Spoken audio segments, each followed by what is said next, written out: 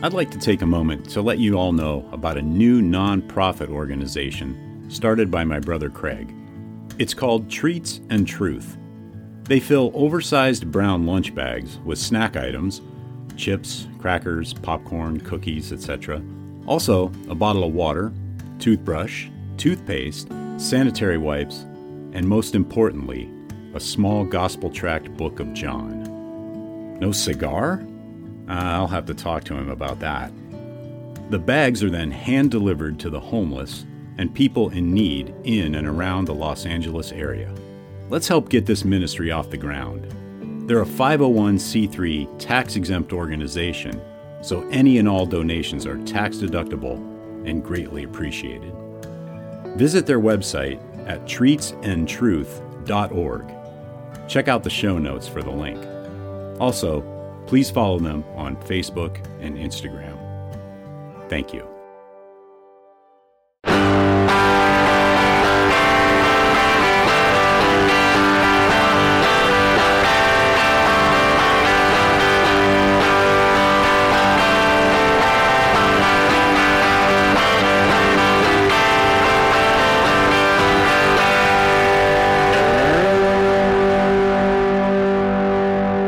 Welcome to episode 148 of the Burning Bush Podcast, where we share the message of the Bible while enjoying a good cigar.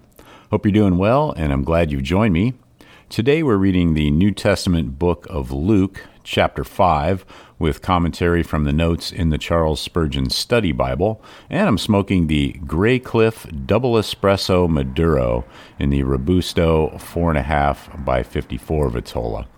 And Graycliff doesn't have any information about their cigars on their website, but I will link their website in the show notes anyway. So let's go to the Cigars International website and see what they have to say. Double the espresso, double the fun.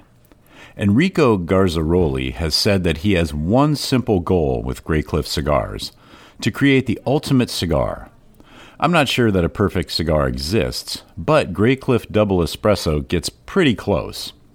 The Graycliff Espresso line has been a bestseller for years, and with this follow-up, Graycliff has released a single-size extension that brings the blend to bold new places. Let's get one thing out of the way. This is a full-bodied blend with a high-octane kick.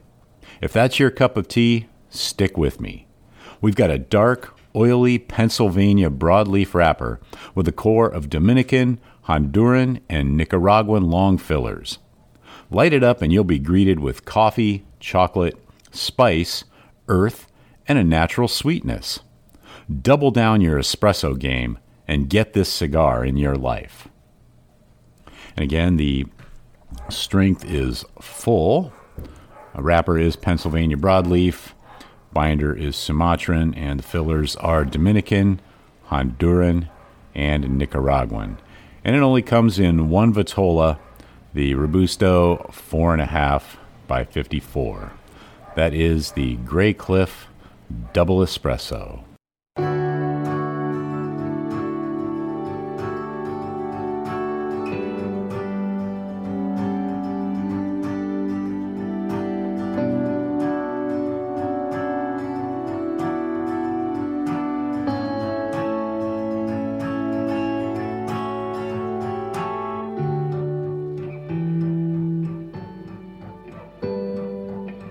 So let's get back into this week's reading of the book of Luke in chapter 5. I am reading from the English Standard Version, the ESV, and verse 1. On one occasion, while the crowd was pressing in on him to hear the word of God, he was standing by the lake of Gennesaret, and he saw 2 boats by the lake, but the fishermen had gone out of them and were washing their nets. Getting into one of the boats, which was Simon's, he asked him to put out a little from the land. And he sat down and taught the people from the boat. And when he had finished speaking, he said to Simon, "Put out into the deep, and let down your nets for a catch." And Simon answered, "Master, we toiled all night and took nothing. But at your word, I will let down the nets." And Spurgeon comments on verse 5. "Master," Simon replied, "we've worked hard all night long and caught nothing. But if you say so, I'll let down the nets. I have often spoken about the precious blood of Christ that cleanses all sin, and about the blessings Jesus brings when he becomes one's Savior. However, it is important that we remind all who profess to have believed on him and to have become his disciples, not only to acknowledge him as Master and Lord, but also to do whatever he commands. The moment we become Christians and are saved by Christ, we become his servants to obey all his commandments. Thus, it is incumbent on us to search the Scriptures that we may know what our Master's will is. There he has written it out for us in plain letters, and it is an act of disobedience to neglect this search. By refusing to learn what the will of our Lord is, the sin of ignorance becomes willful because we do not use the means by which we might receive instruction. Every servant of Christ is bound to know what he or she is to do, and then, when he knows it, he should do it at once. The Christian's business is, first, to learn Christ's will, and second, to do it. Once learned, that will is the supreme law of the Christian, whatever may seem to oppose it. And back to Luke, verse 6. And when they had done this, they enclosed a large number of fish, and their nets were breaking. They signaled to their partners in the other boat to come and help them, and they came and filled both the boats, so that they began to sink. But when Simon Peter saw it, he fell down at Jesus' knees, saying, "Depart from me, for I am a sinful man, O Lord." For he and all who were with him were astonished at the catch of fish they had taken. And so also were James and John, sons of Zebedee, who were partners with Simon. And Jesus said to Simon, "Do not be afraid. From now on you will be catching men." And when they had brought their boats to the land, they left everything and followed him. While he was in one of the cities, there came a man full of leprosy. And when he saw Jesus, he fell on his face and begged him, "Lord, if you will, you can make me clean." And Jesus stretched out his hand and touched him, saying, "I will. Be clean." And immediately the leprosy left him. And Spurgeon comments on verses 12 and 13. While he was in one of the towns, a man was there who had leprosy all over him. He saw Jesus, fell face down, and begged him, "Lord, if you are willing, you can make me clean." Reaching out his hand, Jesus touched him, saying, "I am willing. Be made clean." And immediately the leprosy left him. The perfectly pure one touched the leprous man without himself becoming contaminated. In any other house, the man who touched a leper would have been defiled. But when Christ comes into contact with impurity, he is not defiled. He removes it. This is what the gospel is meant to do to the world.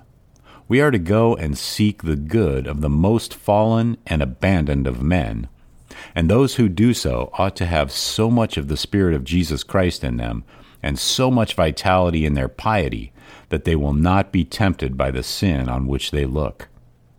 On the contrary, they are instead to overcome that sin and impart spiritual health as opposed to receiving infection. May we be in such a state of health as Jesus was.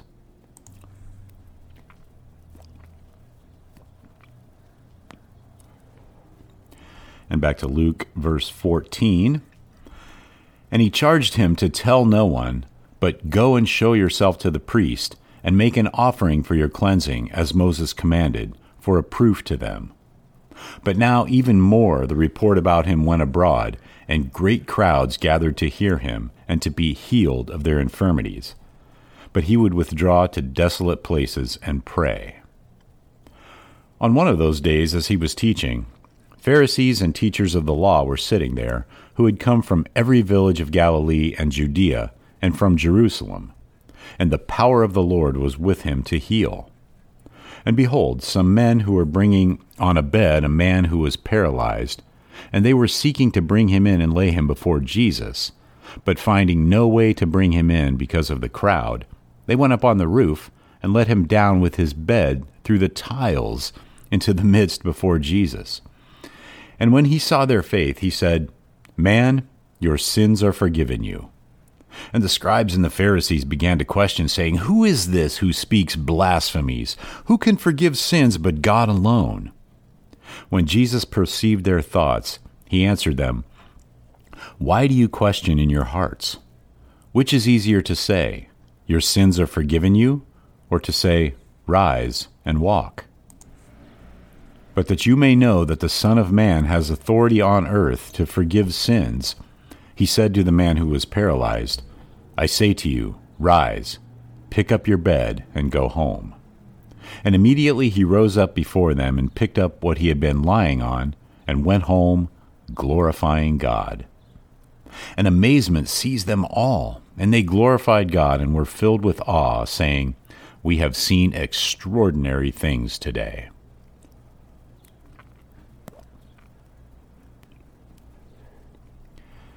After this he went out and saw a tax collector named Levi sitting at the tax booth, and he said to him, "Follow me." And leaving everything, he rose and followed him. And Levi made him a great feast in his house, and there was a large company of tax collectors and others reclining at table with them. And the Pharisees and their scribes grumbled at his disciples, saying, "Why do you eat and drink with tax collectors and sinners?"